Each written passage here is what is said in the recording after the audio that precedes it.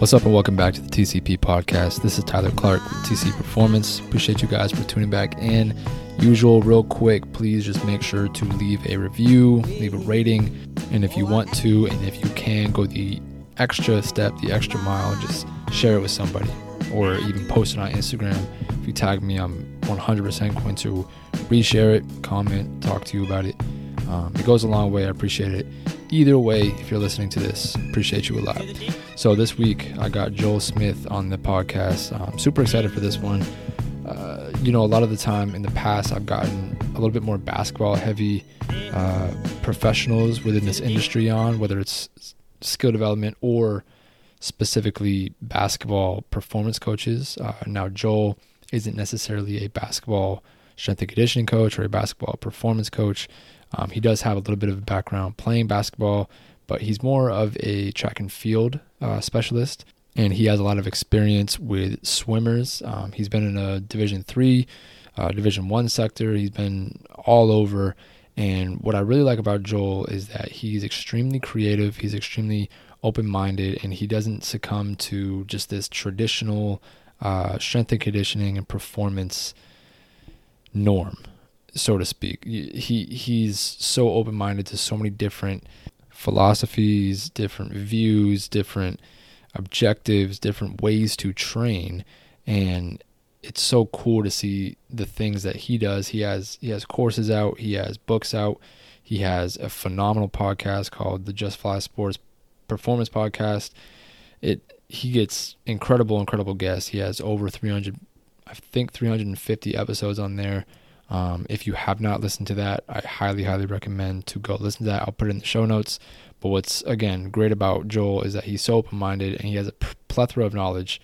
In a lot of the podcast episodes on his own show, even in this show, he'll refer back to guests that he's had on and relay and refer to exactly what they're talking about, what he's learned from them. He uses those in his own practice every single day. Like he uses all the knowledge that he's gained through 350 plus episodes on his podcast, communicating and networking and learning from the people that he's had as guests on his show, seeing them in person. He has, again, a plethora of knowledge in the performance realm, and we go into that a little bit in today's episode, talking about obviously basketball performance, but also just strength and conditioning, performance in general. We talk a little bit about deceleration, plyometrics, and we get into a lot of good stuff this episode. So I'm super excited that Joel was able to get on. If you don't know who he is, please go check him out. I'm going to include everything in the show notes, all the links, the URLs, everything that you'll need to go find him on all social medias and all platforms. So please go make sure to either before this or after this, go check him out. So without further ado, Joel Smith. What's up, everybody? Welcome back to the TCP podcast. This is Tyler Clark with TC Performance, and I'm excited. I got Joel Smith on a Zoom call. So this should be a super good episode for you guys. Just to start, Joel, do you want to just give a quick background, who you are, some just quick information on yourself? Sure. Yeah. And thanks for having me, Tyler. It's great to be here. And it's cool to do these shows that aren't just strength and conditioning, just track. I love that there's more fusion now between sport and performance. It's becoming more of like on the same level. And I see that in more and more young coaches. I think that's so cool. So I'm excited for our chat today. Yeah. And about myself, I was a basketball player. Soccer was my first love, but basketball was my main sport for high school and middle school.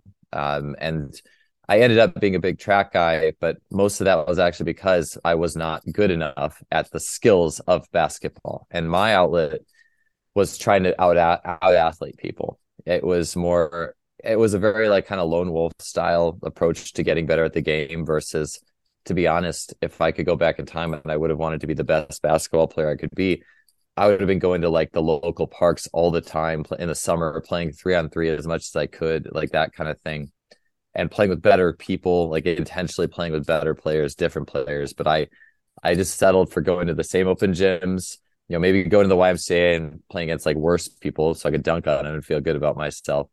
And doing like just like a shooting drill, I would remember like someone said, "Hey, do this, run around the post and shoot 10 shots." Like how many you made, like that kind of thing. So very low level in terms of, but I think we're learning more now about motor learning. And so I think a lot about what it would have taken for me to actually have been made it in basketball versus my outlet ended up being, well, hey, I can just focus in on being a good athlete. It's not as complex in terms of the skills and the open-mindedness of the court.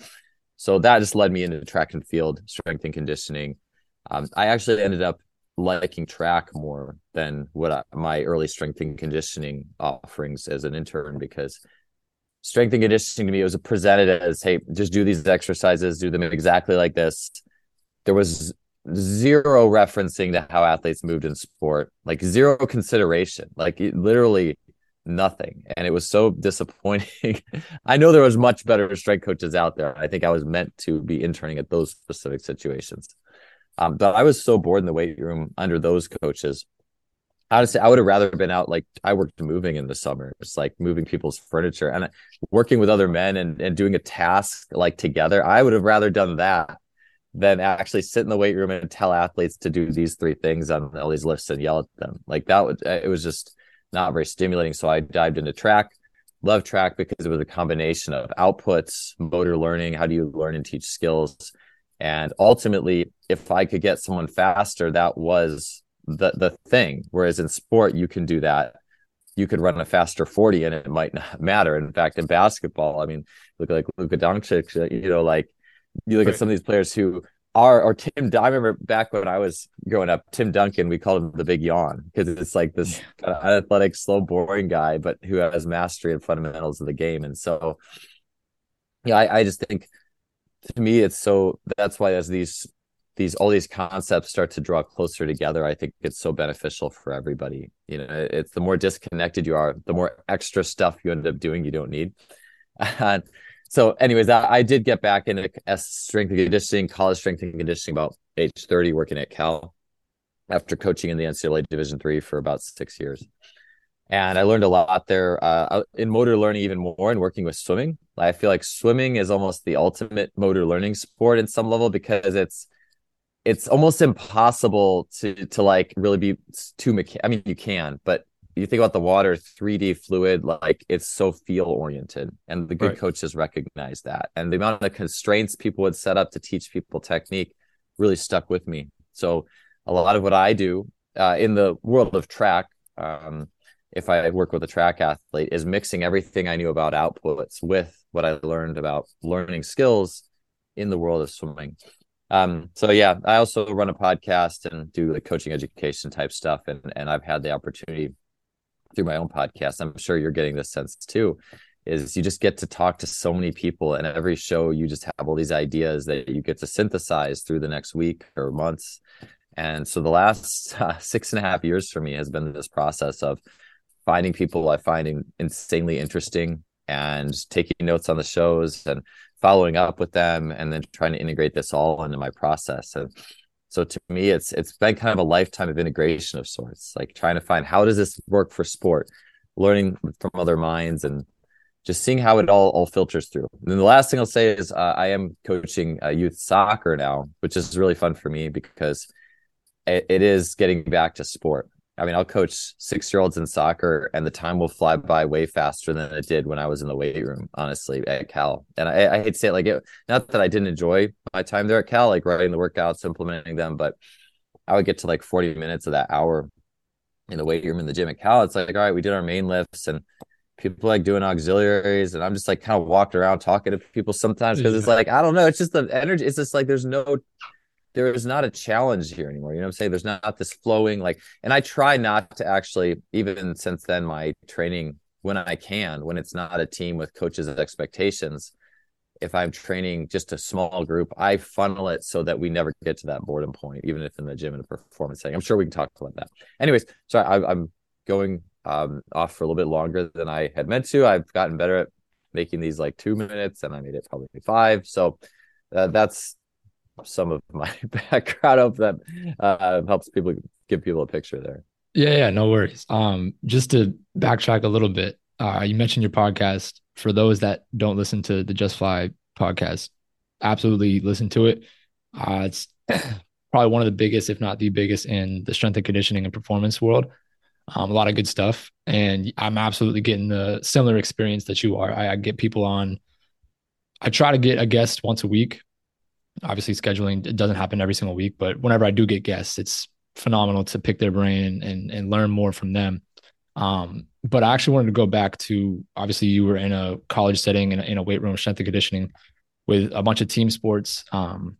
What exactly do you mean by, you struggled in that situation, in that setting, versus what you do now? Like what type of training in the traditional sense? Because I also intern at a Division III level, and I didn't love the atmosphere, like you're saying. It's almost like you're forcing these guys and girls to, do these grindy out lifts, do these traditional periodized schemes, and it's just not necessarily conducive to the human or the brain. So, like, what could you just elaborate on why that wasn't your favorite? Yeah. I mean, honestly, I think that's exactly it. I think some of it goes to like that a Twitter post talking about it was kind of a joke, but I think everyone agrees. Like sometimes you have to frame this as a joke where it said a lot of strength coaches kind of failed as an athlete. They weren't as good at sport and they love lifting weights. And then they still wanted to stay active in sport. And so you get the strength and conditioning industry, at least traditionally. And I will say that watching some of those old Boyd Epley videos, I think that they were like, he was the pioneer in the 70s with Nebraska football. And that was entertaining to me. I thought he was so much more creative than you would just think on the outset, And so, but sport is chaotic. It's reactive. You can't predict it. And it's so facilitating of flow states and joy. And like, there's all these things in sport that to me are not compatible with the way the weight room is historically set up. Because again, no discredit to any single strength coach. I think this is more the product of maybe where the community came from a little bit. It's if you're not good at sport, you want to, the chaos is too uncomfortable. You want to put things into a little bit neater box, if that makes sense. You want to put it into something more manageable. I see this even in sprinting, and like everyone loves sprinting. It's just like, it's funny because even if your sport didn't demand you needed to run an amazing 40-yard dash, people will like just almost obsessively pursue that just because there's something like competitive about it. But it's also like the most single skill that we all can identify with, no matter what we do, is running. And so you throw competition there. Well, how can I get that output as high as I can?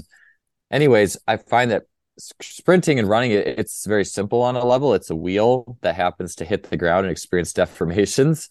But it's also, people want to make that complex thing really simple in their minds so they feel like they can coach it. Yeah. And so what I mean is most people listening to this have probably done some sort of like skipping, marching drill, like a high knee skipping drill to warm up for their running or their whatever. And the coaches will say, oh, you got to do your knees like high like this, put your arms like this. But in reality, what they're trying to do is they're so uncomfortable with the complexity of sprinting. They want to try to put it into something, and probably doing this unconsciously because someone taught them to do it this way. And I'll just say because I've done this too, is we want to try to take the complex and put it into something we feel like we can then manage and make an impact with. And in a sense, that's not bad because yes, somebody needs to teach very basic weightlifting that it is extremely simple. But in my opinion, it just doesn't take a long time to learn that basic. Yeah. And then we get bored, so we try to overteach that basic thing if it's just in the weight room.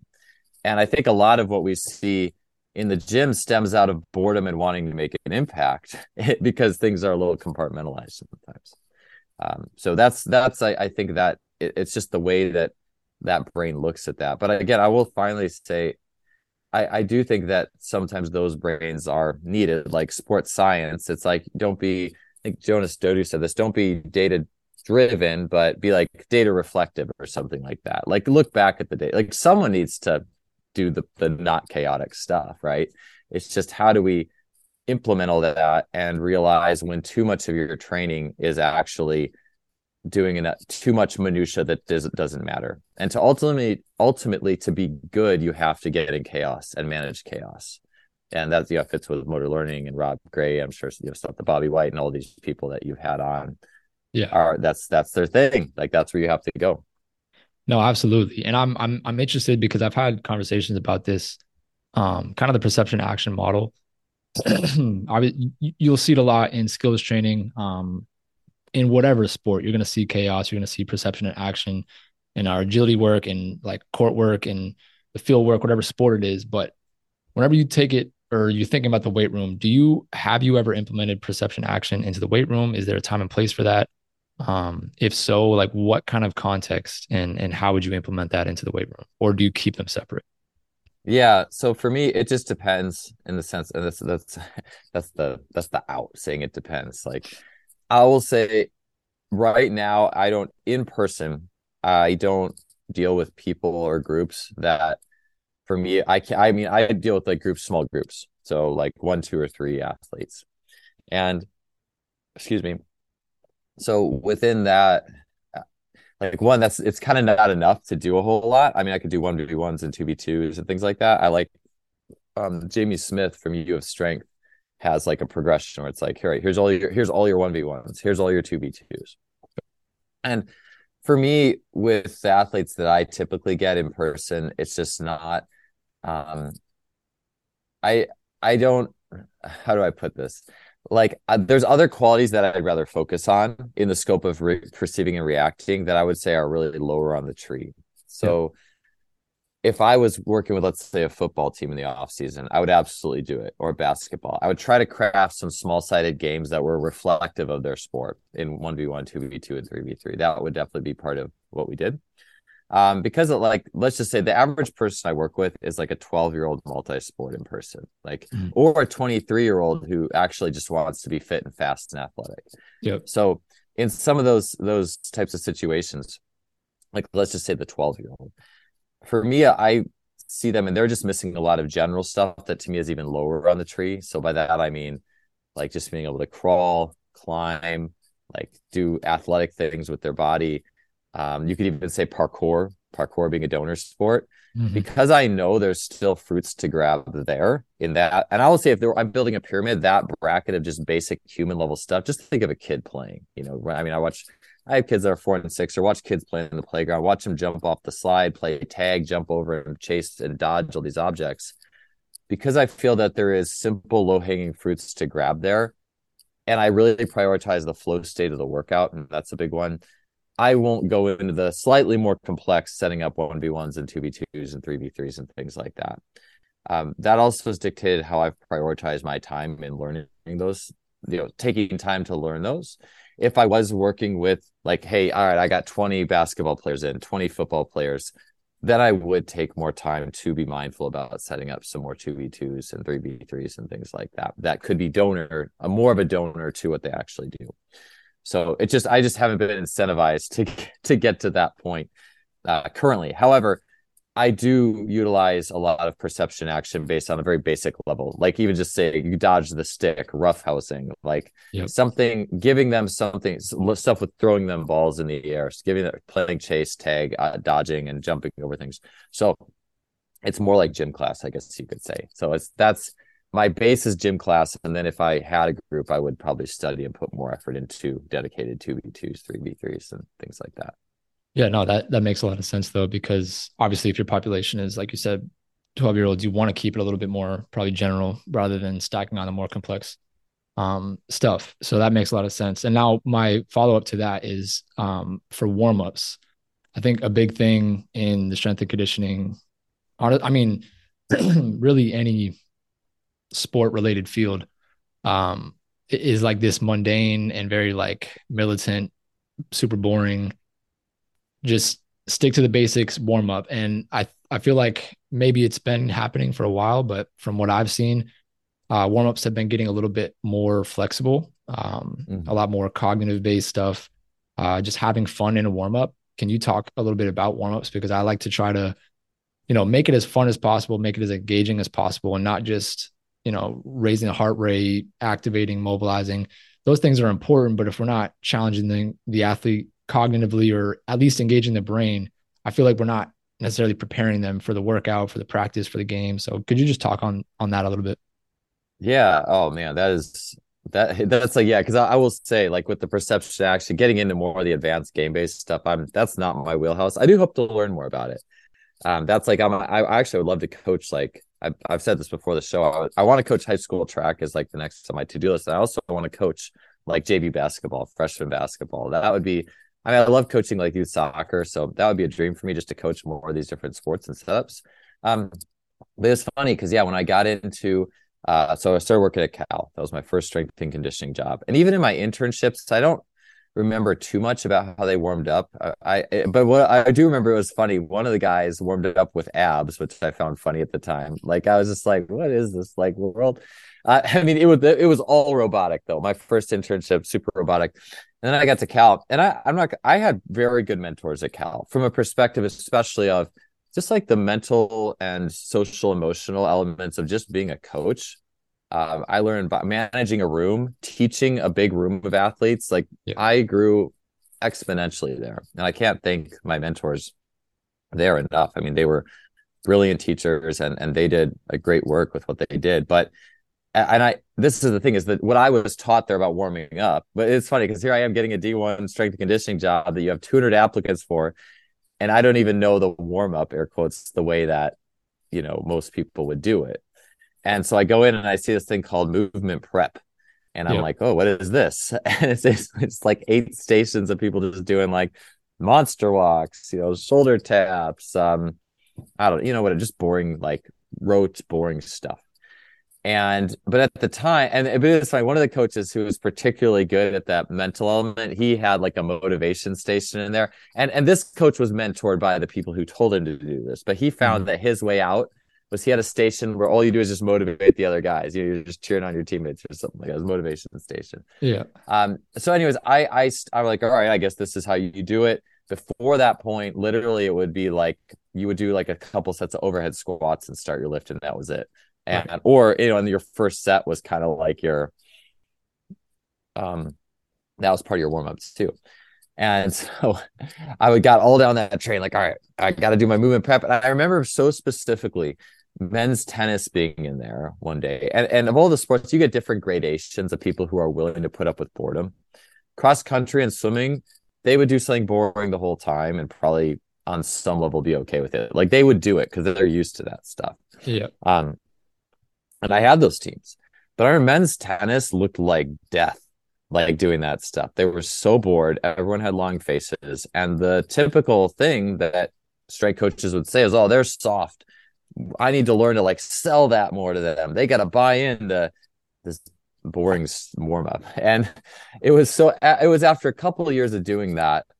I remember once too, this was a step in that evolution. So started with doing that, implementing that boring warm up. And the coaches wanted to see that too. I want to say like coaches were like, for track, like, Joel, you don't warm the kids up enough or something. I was like, okay.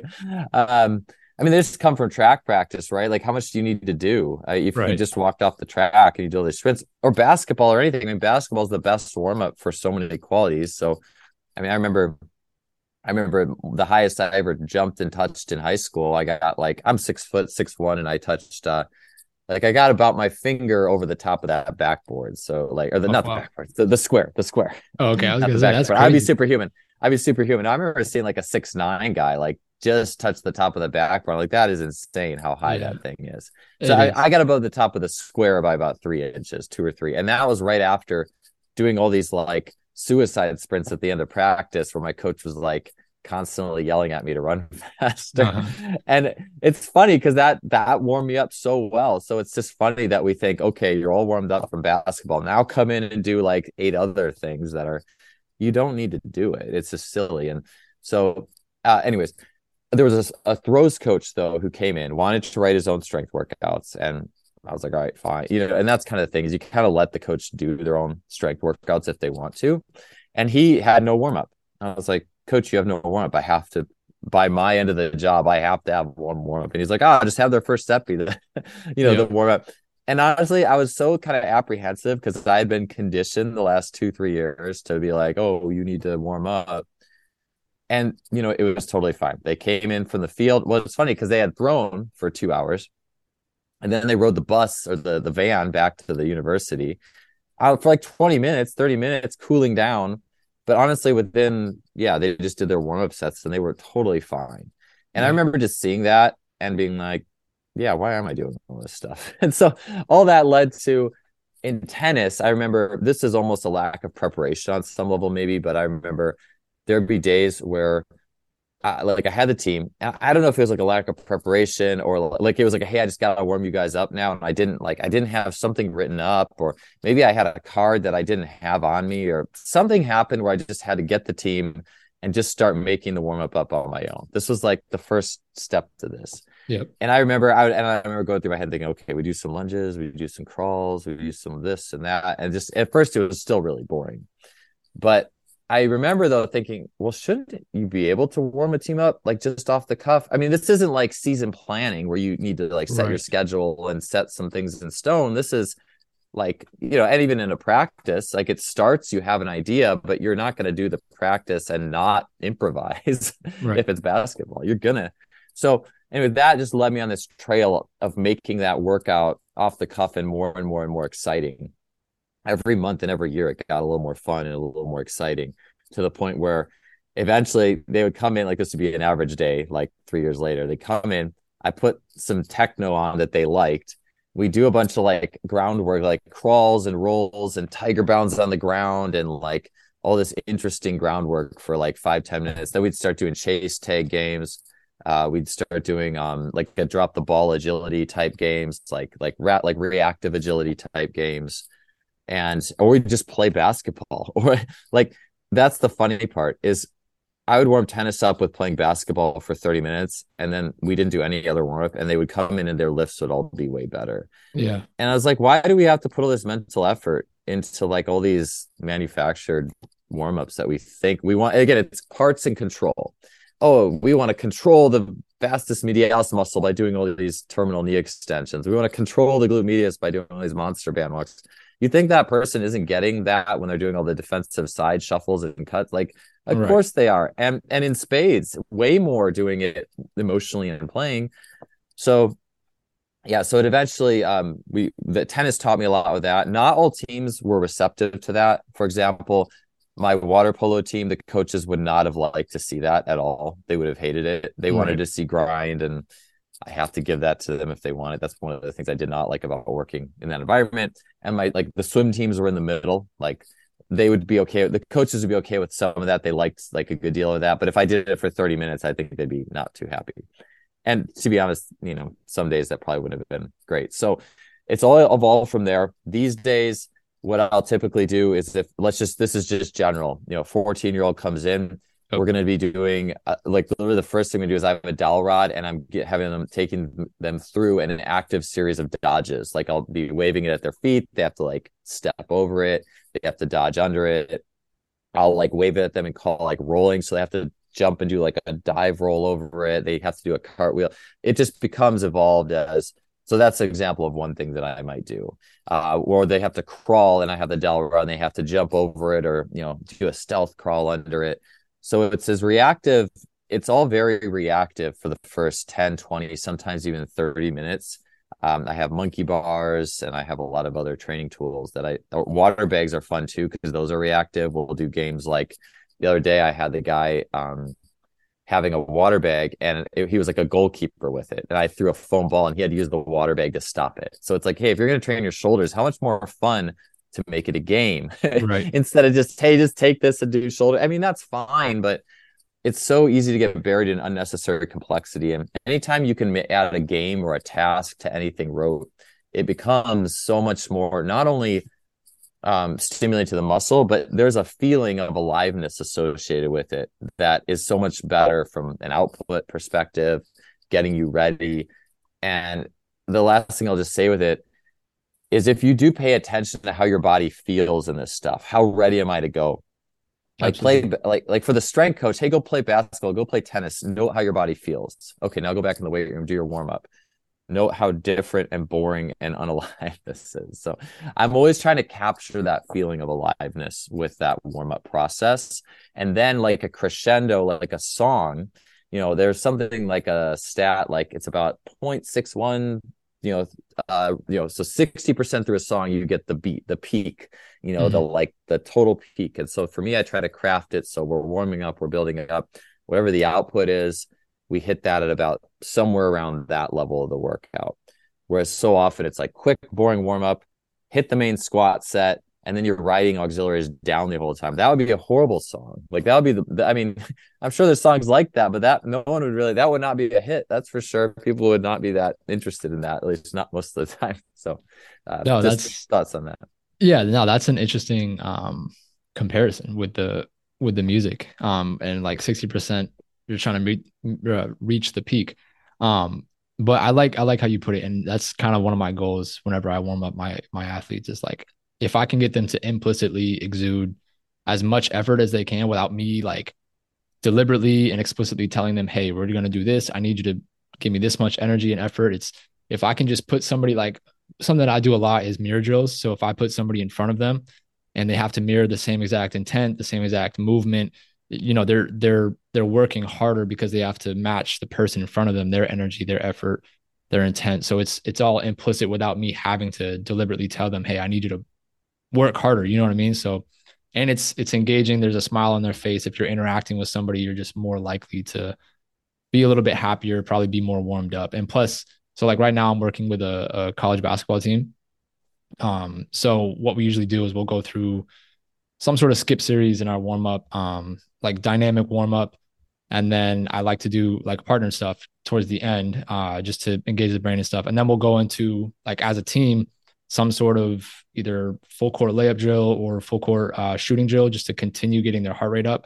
And then we'll get into some live play, some execution stuff. So it's like what I do is probably, I would say 7 to 10 minutes. And then we get into another 8 to 10 minutes of just layups and, you know, full court running, just getting the heart rate going, get blood flow through the whole body. So it's like a pretty good, I guess, seamless process. Obviously there's not always perfect, but I like that rather than just, you know, drilling them into the ground with these extremely mundane warm-ups. So everything that you said, I agree with for sure.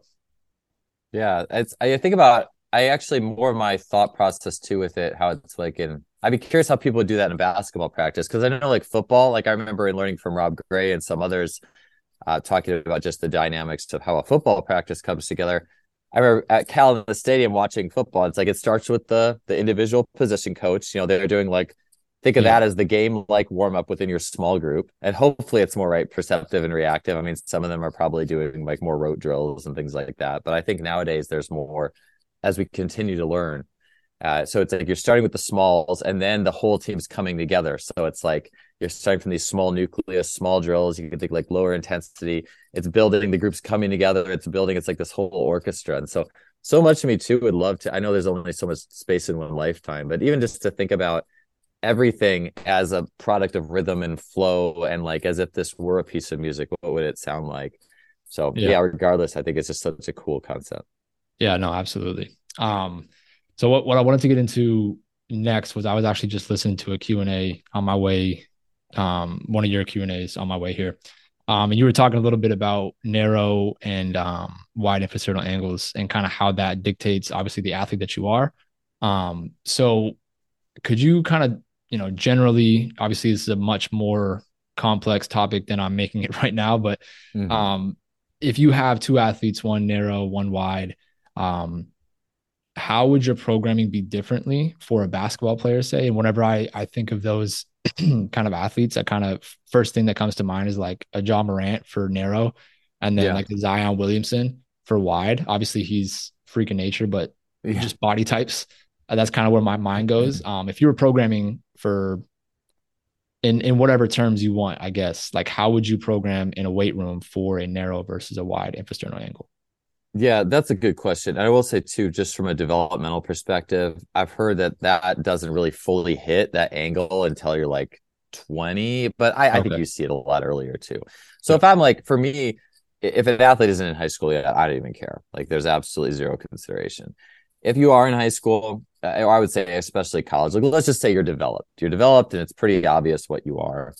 For the main one is just volume of weightlifting and the intensity. So generally, so here's a couple of rules. One is a wide can get away with grinding out lifts more often. And I will just say too, Setting up nocebos, like don't do this, is such a plague to our industry in the sense of like it's very marketable to say, all right, well, here's my system. And if you do this, that's going to mess you up. Do this instead. Hmm. So, take this all with a grain of salt that human beings are so adaptable. But so then I will tread very carefully in saying, oh, here's exactly what a wide should and shouldn't do. Here are some general trends.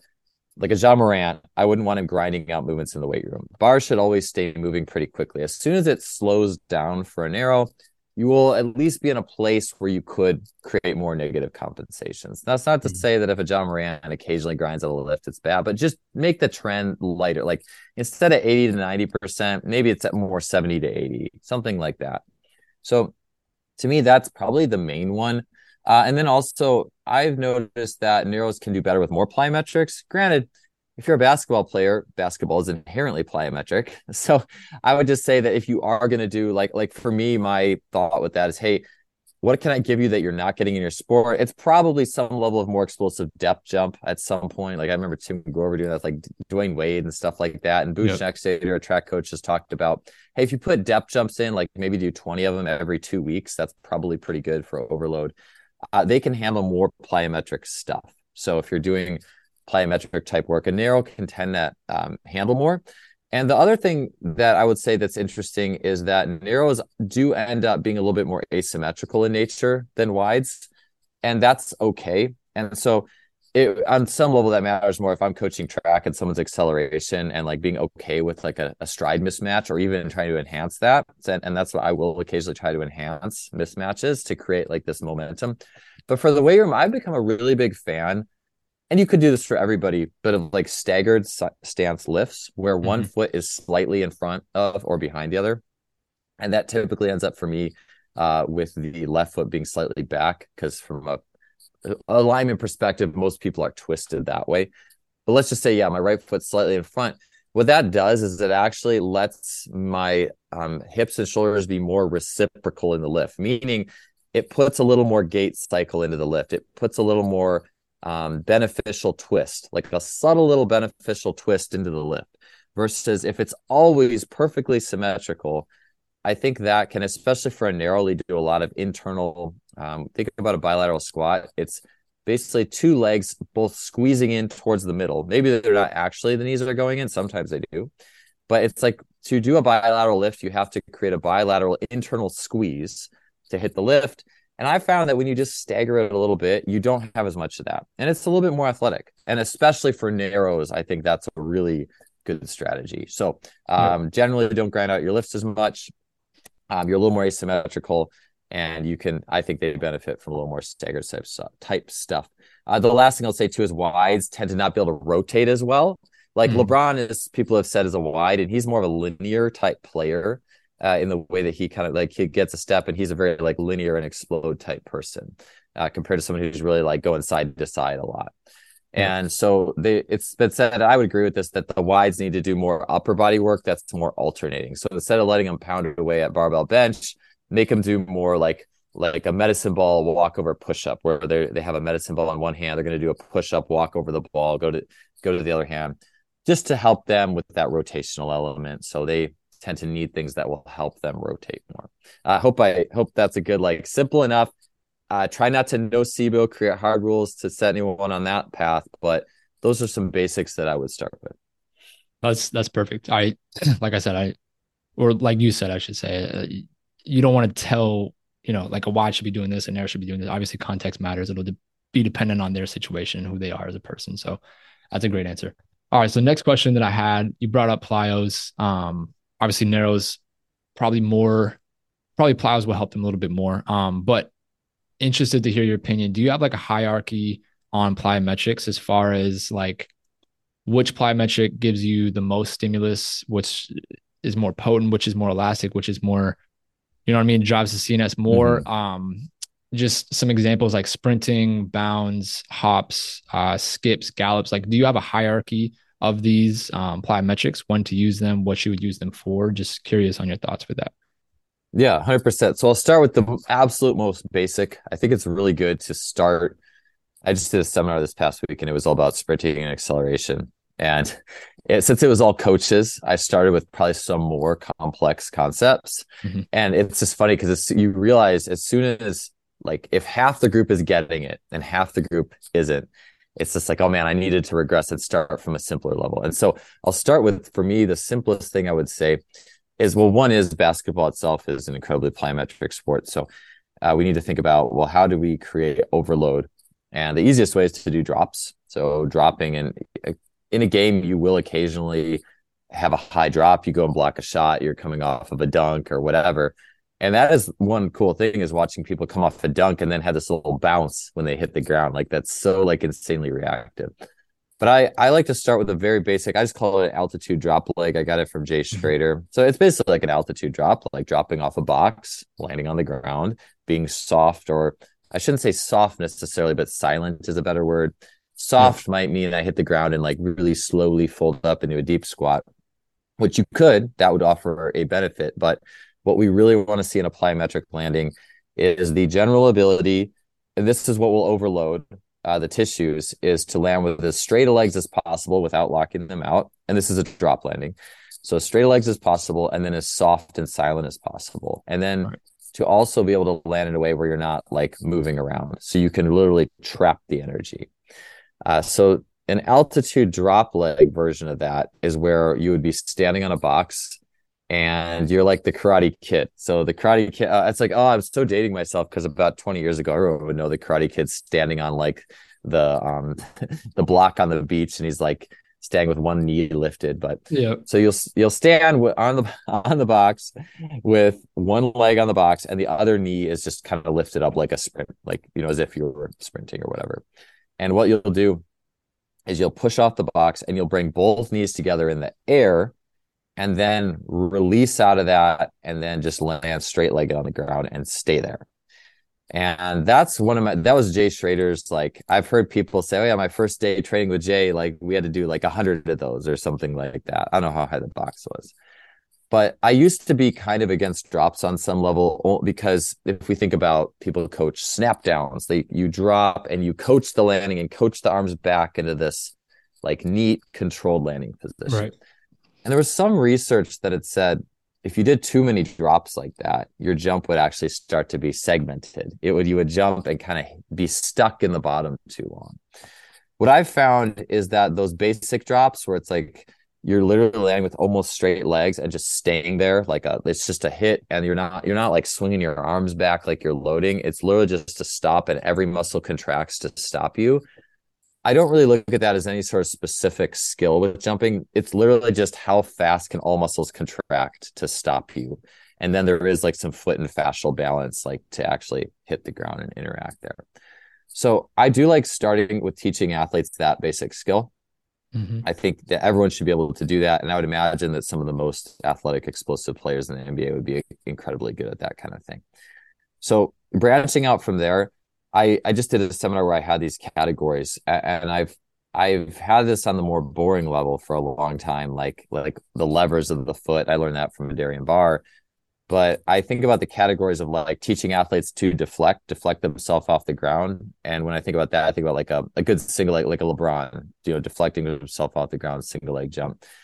Then I have the yield category, which is basically the ability to drop down and then go down into a squat, because you need that. If you can't do that, you're going to set yourself up for like a risk of a knee injury. Literally, if I can't yield down into the ground at all, I'm going to hit the ground like a brick. And I have less options, and injuries happen when I have less options.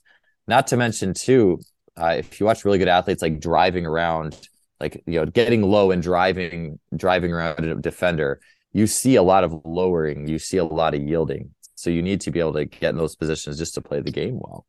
So a yielding plyometric, let me go through the definitions, then I'll kind of go through them. Then a bounce plyometric is like basically like a little hurdle hop with that you don't really go down at all. It's the opposite of yielding. It's literally just hopping along like typical pogos, if that makes sense. Just super basic.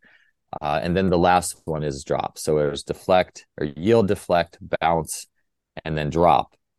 And so for the deflecting, like teaching people to move a little bit more like LeBron, that would be like doing galloping drills, but quick. Not like when we do gallops and we coach it, we like, oh, well, drive your knee really high and really try to get up. But as soon as you lose that quick ground contact, you really lose the whole exercise. So for athletes, a basketball player, just a single leg jump, just warming up with gallops where you're just really quick off the ground and just getting used to that, and then working that out from there. I like that. Bounce stuff, I will do depth jumps. So a depth jump where you drop and then you hit the ground and you kind of bounce over a hurdle, that would be a bounce. You also can do, this is where it doesn't become bounce so much, but I love this. I was just doing this in the gym the other day with a couple people who came to my seminar. We worked out the day prior.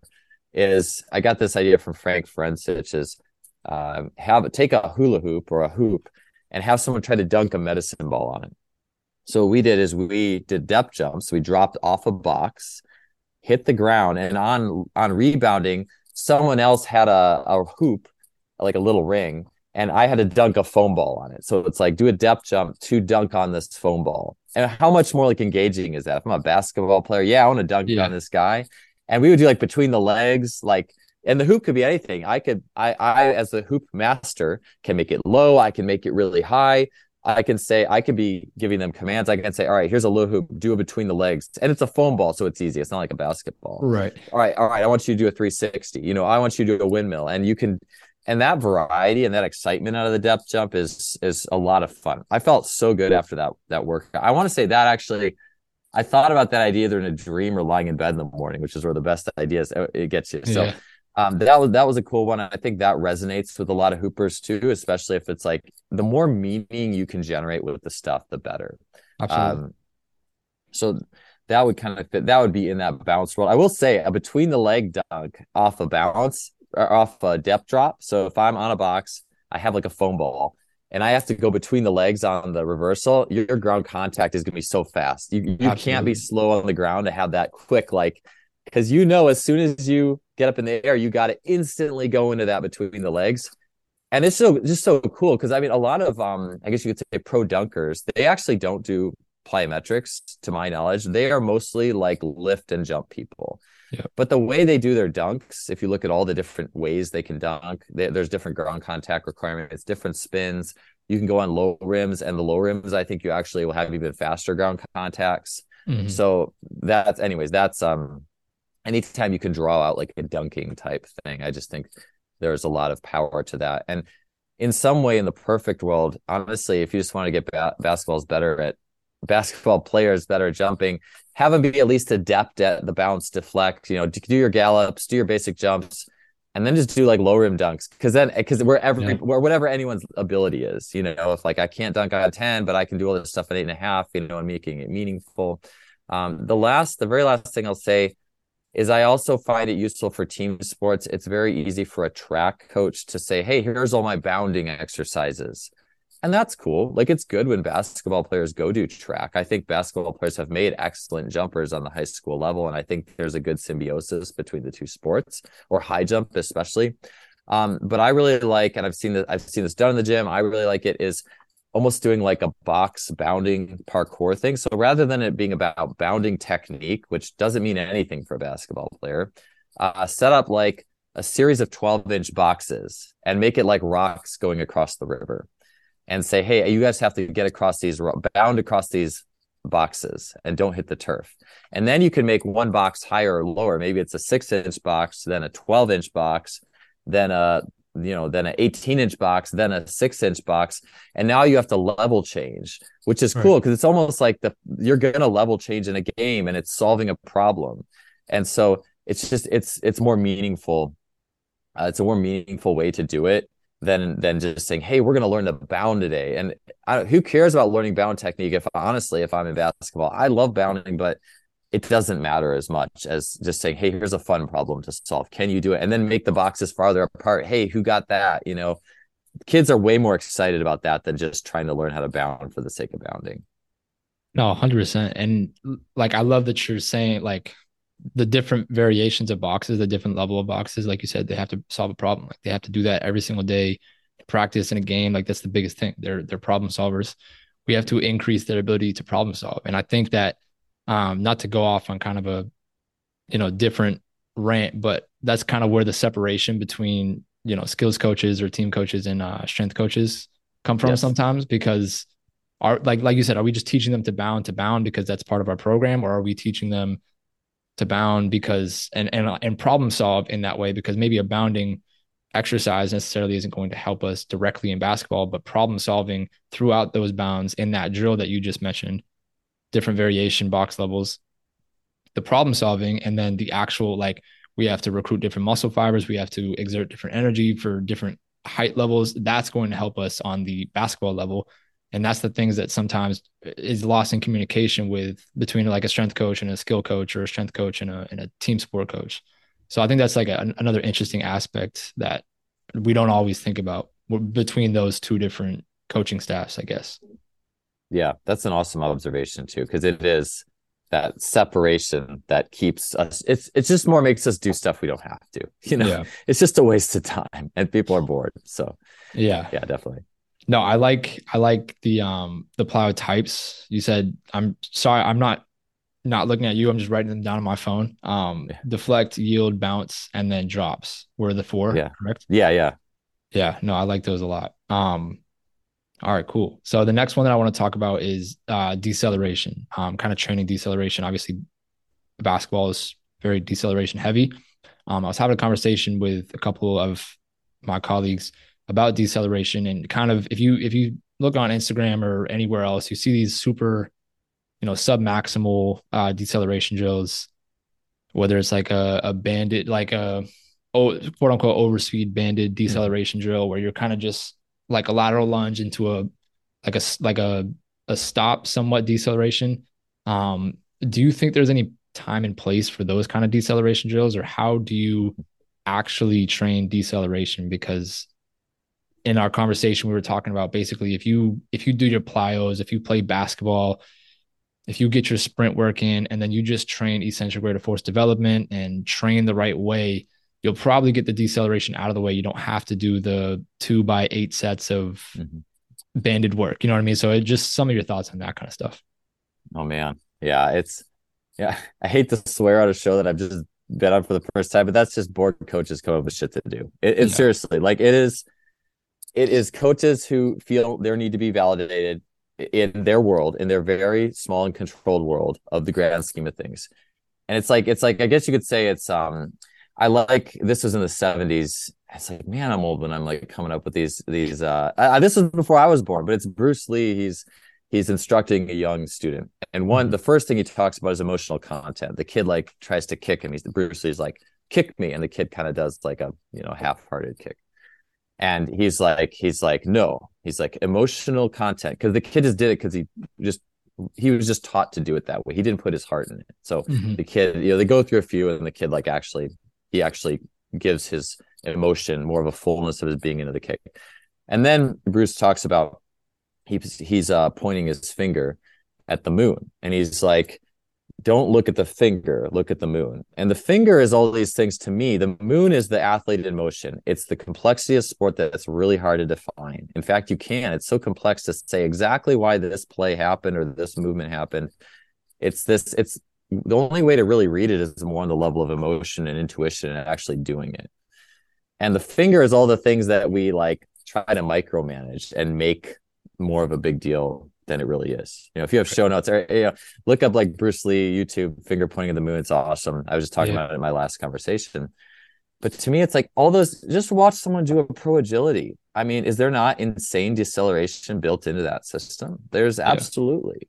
Like I guarantee if you did a muscle EMG or like a force plate there on that change of direction, you're going to get such insane outputs on that deceleration. Or just watch people playing sport. It's crazy. So to me, I'm like, if you really wanted to train it, just have someone do a pro agility and time them. Yeah. Because if they got better at that, well, you better believe their deceleration ability got better. Like, why do we have to do these half-heart, like with no emotional content? What's the meaning of having a band and like stopping? That's so disconnected from meaning. I mean, at least try to find a way to make it more meaningful. Like almost like, I don't know, like if you don't decelerate in time, like you like, I don't know, step on a kitten, or it's like morbid, but like something Yeah. like Yeah. something to motivate you for not decelerating quickly. I just think it just is the highlight of our disconnection and the need to feel like you're doing something here. So I don't know, unless maybe someone comes up with some sort of research where they legitimately did this deceleration drill and then legitimately made a big improvement in some viable change of direction thing. I just don't think that data is ever necessarily going to be there. But even if it did somehow get there, it would have to be a training situation where they weren't at the same time actually playing sport and training decelerate. It's built into the Yeah. system. Yeah. So anyways, I could go on about that for a little bit, but yeah. Yeah, and that's kind of where I'm super intrigued with the performance and the skill, because you can train, like if you have a knowledge level of both, even a little bit, you can train implicitly deceleration on the court. Like obviously you're doing that all the time, but you can then target it, because if I'm doing a ball handling drill, say, and I'm saying, all right, you're starting at half court, or say the opposite baseline, and I want you to dribble at 100% speed. As soon as I say stop, you need to pound dribble stop right there.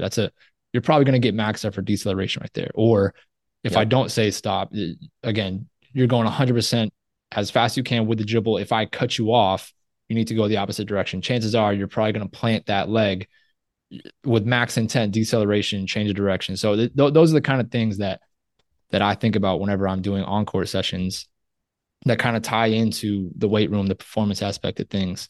Whereas you probably don't need, like you said, like the banded stuff, unless some crazy research comes out where it's justified. But that's kind of Yeah, I my highly doubt it, mentality. but yeah. Yeah.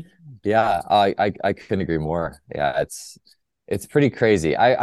Yeah, I remember even the first time because I don't say that not having ever done this stuff. Like I remember I've done it and I just remember I was like, what is this doing? And I Yeah. will say too, if you're doing the yielding plyometric, I think you actually the raw qualities you get with simple. Like if I'm doing yielding plyometrics, like, hey, jump over these hurdles and I do want you to drop down to 90 degrees to go into the ground. There's some yielding. If I was doing the drop, that's like some yielding. If I'm doing like a very basic plyo, like I didn't mention this, but like I also really like speed Russian lunges where you're in like an isometric or a standstill lunge hold, and you have to switch the legs in the air real quick and land it and Mm-hmm. stick it. Yeah. That's deceleration, a very raw level, no skill attached, just as fast as you can, freeze the position. I can't imagine that anyone who could do speed Russian lunges well wouldn't have the necessary strength and ability to go out and do basic change of direction. So and I think there's more meaning when you're doing those speed Russian lunges because, like, hey, this is a plyo. Like, this is like, there's something about switching your legs in the air and hitting and sticking and freezing that I just think, I don't know. In my opinion, if we're talking raw abilities, because if someone doesn't have raw abilities, like if someone can't do a squat and like a deep squat level change, like with a goblet squat, like if someone can't do a goblet squat, they probably can't even get in a good position to decelerate well. But if someone can't do a good goblet squat, I try to banded decelerate, it's just going to look like trash. It's like, I think it's more about, in thinking about that more, I do think it's more about just creating the raw, like, ability to level change. And you could do some speed Russian lunges, stuff like that. But I just don't Yeah. think it's unnecessary complexity by magnitude. Yeah. It's funny you mentioned the speed Russian lunges. Part of our pregame prep is I'll have like partnered stuff. One partner will hold the shoulders and we'll get into a full lean and we're in a lunge. And as soon as you're putting all your body weight into that lunge, as soon as you pull the hands back, you have to switch the legs real quick and then basically just maintain that position, be stable in that position. And then they'll put the hands back on, they push, switch the legs again. So it's similar to that. And I like that one a lot. Um, but to kind of continue forward with this question, I was curious on your thoughts with youth athletes, especially if you're working with some youth athletes. What is your thoughts on, because if they're playing the sport of basketball, they're being exposed to these higher loads, higher velocities, things like that. Do you feel like we need to regress basically the lifts and everything in the weight room? Like, should we start with a foundational type stuff, or do you feel like their body, their system as a whole, is somewhat ready for any complexity? I guess for lack of better terms. So like youth athletes just starting in the weight room, like with something like simple or Yeah.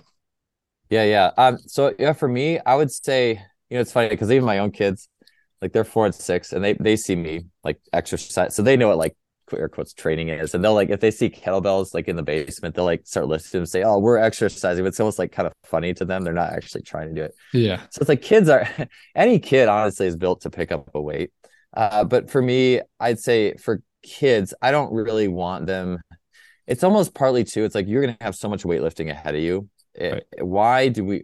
give me a really good reason why we need to start right now. Because I know you're going to get this a lot in high school and even middle school. And to me, it's more like, well, what's the advantage of starting now versus later? And I would rather mostly do isometric movements until probably about age 12. I think that's kind of that age where I'm like, right now we can start doing some of these. And you can get so much out of even just like a wall sit. Like you wouldn't believe how many like 10, 12-year-olds will do a wall sit and like their knees are like touching each other. They don't know how to line up their shins vertical to the ground. Like they can't get their back against like, it's like, let's just do that first. Or like to be able to hold an iso lunge. So I love the idea of doing simple better, doing simple savagely well. I want to get as much out of my basic isometrics and then like an isometric and then ability to switch as I can for as long as I can. But to me, I'm like, yeah, once you're 12, 13, you can do goblet squats, push-up regressions. I see almost no need for complexity in the weight room. Honestly, at any level, I really don't necessarily. I would rather get it out of sport, versions of the sport. Like I said, low rim dunking, small sided games, making games out of like different dynamic moves. Like I mentioned with like, I'd rather do water bag goalkeeper for 5 minutes than sit and do 6 rotator cuff exercises. To me, like it's so mundane. So yeah, I mean, to me, it's just the basics are pretty simple. So it's isometrics, age 12 or 13, start doing the basics and take it from there. Yeah, I think I didn't phrase it very well, but sometimes whenever you see like you said, like probably between, I don't know, 8 to 10 year olds going to the gym, like they do start off with the like very quote unquote basic mundane things. So more so like snap downs, like they're trying to teach them proper form to those kind of things. Like, I got you. You know what I mean? So I like fundamentals, like right. So do you think we should start with the fundamental type things, or I mean, you kind of already answered it, but like, it makes sense to do water bag stuff to do kind of tumbling, crawling, those kind of like animalistic human movements, more so those kind of things, because it can be body weight. Obviously, I agree with you. I would rather, strip as much adaptation as we can from body weight rather than introducing them into weights early. But like plyometrics and like landing mechanics and those kind of things, because if they're already playing the sport, they're going to be exposed to that. But are we doing them a disservice if we do like a high altitude job, or if we're doing, something along those lines that isn't just a snap down, I guess I should say. Oh, 100%. Yeah, I know exactly what you're saying. So for me, I will do the coaching in like let's just take the wall sit. Like let's say it's a 10-year-old. Because I have a 10-year-old who is exactly like this. And he trains with his older brothers who are like 12 and 14. So it's kind of a funny dynamic. But I'll have them do what, like this kid on wall sits, like he's the epitome of it. His knees are like almost touching each other. It's like a triangle. Like he's playing a triangle on deep, I mean, and you end up in that triangle position all the time for sure. Right. But for me, that's the most coaching I'll do is say, hey, on this wall sit, I just want 90-degree angles. And it's almost like Jay Schrader, who I got a lot of the ISO stuff from, was all about 90 degrees. I've been trying to figure out a little bit more about why that was and thinking about that. And to me, I think that 90 degrees is the balance point that kind of lets people self-organize into a relative balance. So meaning, like, let's just say an ISO lunge. And if you look at that front leg in the ISO lunge, kids who have weak legs, weak quads, they're more elastic. Maybe they're more like one leg jumper, springy types.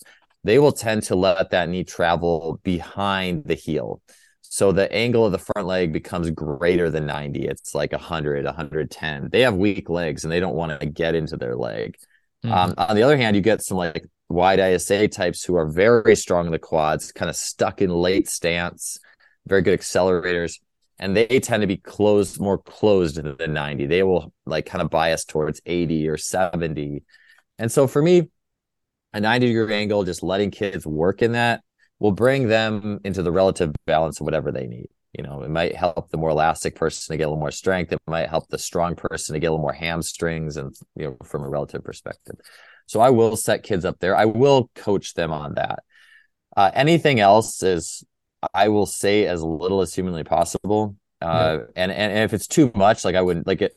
Like if it was a kid and like the box got too high to the point where the landings were deteriorating, we would just use a lower box. But I would much rather do like the isometrics and honestly go just do like parkour in the woods, where like you aren't like really. I will say the one thing with parkour that is interesting is the last landing. Like let's just say I'm bounding over logs and stones or whatever, or park benches. the final landing is called a precision landing, where the only constraint is your feet have to hit together. It was kind of like a stylistic thing. It's like it's like started in France. It's like style. Okay. So, but what's interesting is that how the feet hit together on that landing, the knees go out, which is more relative external rotation, which maybe provides a balance to all the internally rotated things you did. I don't know. So I will very cautiously pick anything I say. I will err on the side of using story or just creating a fun environment. And really, yeah, just try to say as little as humanly possible, and just and really make it more about the drill or the exercise that I select more than telling them how to solve it. And I just think we kind of can devoid the artistry by doing that too much. And I think it's top to bottom, right? Like, how much do we coach the fundamentals in sport itself versus letting athletes create and all that kind of thing? So which is an interesting question. I don't think there's a concrete answer, but I think you and I probably would both agree that we don't do enough artistry. So no, 100%. And to that whole question, Jeremy Frisch does a really good job with all his youth athletes. I've been following him for a little while, actually, since I listened to him on your podcast a little while ago, and his work is fun with all the athletes that he has. Yeah. And then you were alluding to it, the ISOs. The last question that I wanted to ask was, I know you, Austin Yoakum, Jake Tura, and then probably a couple other people that I'm missing do long duration ISOs, like 3 to 5 minute ISOs. What is the reasoning behind that? I actually commented on Austin's post a little while ago, and he gave me actually a decent answer, but just curious, like, what is the science behind that? What is the mentality behind that? Where did you learn that from? Just your thoughts. Yeah. So that's a Jay Schrader thing. Jay Schrader was in a total different space than any other strength coach. If you YouTube, Google Jay Schrader, he'll say that he got all his methods, and Jay's like 65 now, I think. And he rose to fame training a guy named Adam Archuleta, who was kind of a not so well-known football player who showed up at the NFL Combine and just destroyed the combine, basically. Like, at 6'2", 220, jumped like 39 and a half, ran a 4.3 something, benched 225 an insane amount of times. And he was strong too. I mean, he was, in football, it's more warranted for sure, but squatting 600 something, benching like 500. I mean, just like wrong numbers almost, like just crazy. He didn't actually have that much success in the league, and probably perception and action and being the ability to play the game. But, or maybe who knows 100%, but it is indisputable that Jay was able to get that guy in an insane physical condition. And the ISOs were a baseline of a lot of Jay's stuff. It's actually kind of his home base. I think, to my knowledge, that is the first step in his system. And it is long and very difficult. And speaking of Jeremy shot me something that Jeremy loves Jay Schrader too. I think there's something in the ether about it, almost like it's almost like this, like, you just know that there's something really valuable here. But it is interesting because I had that question myself, and why 5 minutes? And so here's the science. I'll start with the science, and then I'm going to start getting a little esoteric, because Jay is esoteric. His, like, where he got his stuff in dreams, he drew from a different well than everybody else. Jay will say it was like, I read the Russian stuff. I don't think he found that much in the Russian manuals. I think he got it from his own intuition, and maybe he had taken some other things, but because nobody does who does 5 minute ISO lunges? It's just crazy. So we'll start with the science as far as I know. Lunge, an ISO extreme like Jay does it. Think of it as you're pulling into a stretch range. If I'm doing a lunge, I'm pulling down into the extremity of that lunge. I'm taking it far. I'm straightening the back leg and pulling down with the hamstring of the front leg. Even in a wall sit, it's hard to do, but I'm pulling down with my hamstrings as hard as I can to, like, try to lengthen my quads. If I'm in a push-up position, I'm pulling down with my back to pull myself lower. So that's like a common theme. And within that, you do get muscles can only change length, I think around 10% tops is like, and which that even seems like a lot, but you get a longer fascicle length, and that's been proven to be good for the stretch shortening cycle. So if we're talking loaded stretching, you have that benefit. That's one. Two is position, which is like an awareness of posture. In the lunges, whatever it is, wall sit, you do have this very upright posture. It's almost like you think of like a yoga. You have everything is aligned. It's straight and tall and aligned. So you have that alignment, which I think is helpful. Posture. Jay calls it position, which I think that has a deeper meaning than just saying being good posture, but we could just say it's good posture. So you have muscles lengthening, you're in a good posture. From a strength perspective, there is a basic strength that happens, but I would say it's more like constant tension. And so often in the weight room, we actually don't have very constant tension, or you can just think of someone doing like back squats with not good form. Like they're going to go down until they kind of run out of range. Then they'll stick their hips back too far and use their back more. Like the tension's kind of shifting as an athlete might go throughout a movement. So it offers an athlete a chance to sit with tension for longer than they would typically be exposed to. And I think we don't appreciate sitting with tension sometimes, so we're actually in some of these holds for an extended period of time. I mean, even 30 seconds is enough to sit with tension, but I think longer is helpful. And then the muscle ischemia is another one. This was something that I was looking at blood flow restriction research for a swim book that I've been writing. And Chris Caviglio, who does a lot of blood flow restriction, sent me this. Is basically muscle ischemia, which is like actually a lack of blood flow. So if I have a temporary lack of blood flow for a period of time, and then I get it, there's a huge overshoot in whatever I do after. So in that sense, the ISOs are used for recovery. I believe if I'm doing like a lot of muscle tension for an extended period of time, that actually is temporary ischemia. And then when you let that off, you actually get a boost for whatever you're doing after. And so I did this experiment in the gym a year ago where I got this idea from Jeremiah Flood. He's like, this is the juice. This is the warm up. Do like a long ISO lunge, like 3, 4, 5 minutes. Then you do like 20, 30, 40, 50 altitude drop legs or whatever. Mm-hmm. And then you go do whatever it is you're going to do. Like that's a Jay Schrader thing. And I did that warm up with whoever was in the gym that day. We had the 20-meter sprint out. Literally everybody that did that ran either a PR or tied their PR. And what was crazy too is it was consistent. A lot of times you have people run sprints, it's like one's really fast and one's a little bit off. Like even for me personally, like I was running right at my PR sprint after sprint. And I was like, what is going on with this thing? Like, I don't get this. I mean, but I think a lot of that was like, it's just such an intensive warm up that you get like a very physiology based section with the long hold. And then you get the neurological warm up with the drops. Right. So that's the basic physiology. But then the question is, why go 3, 4, 5? Like that seems like a lot. I know for me personally, I've had stints where I did 4 or 5 minute ISO lunges every day. And when I was doing that, like I was recovering really fast from everything else I was doing. My squats were going up. My vertical was getting really high. It's not the movement that the lunge does not give you the qualities. It recovers you from everything else you're doing. And that was like something that I finally kind of figured out. I was like, oh, like I will say though, for a 10-year-old, it probably does give you qualities, like if you can't do a minute wall sit, yeah, you're going to get something out of that. But like, what's the benefit of going 3, 4, 5? To me, it is just like, it's more recovery and capacity to do work. And Jay talks a lot about like his athletes being able to come in and do the same height of jump, like a very high explosive output day after day after day. I think that has something to do with it. But it is mentally demanding. It's hard, and it's not everyone's cut out for it. In fact, when I write work, I usually only do 2 to 3.5 minute holds, because I feel like beyond 3.5, there's you have to be cut from a certain type of cloth to really embrace that and to not have a pain, this sucks response that actually could diminish it. It's tough to do those holds for a long period of time. Like I can only sustain that for like 6 weeks. And after 6 weeks, I'm like, I don't want to start my workout with another 5-minute lunge, right? I mean, I can, but so with kids, especially, I tend to do a lot shorter holds, like 20. We'll go 20, then we'll take a 10-second break, 30, 10-second break, 40. That was another J kind of prescription. So there's a lot of ways you could do it. Part of it is just to play around with it. But again, it's basic strength, basic posture, basic muscle length dynamics. The 90 degrees, it's basic muscle balance. It's basic physiological warm-up. And then it's also recovery. And then the esoteric thing is you could say that it builds will. There is some will, human will, whatever it is about being human and having a will. I think, you could say, oh, being tough training, that doesn't do anything.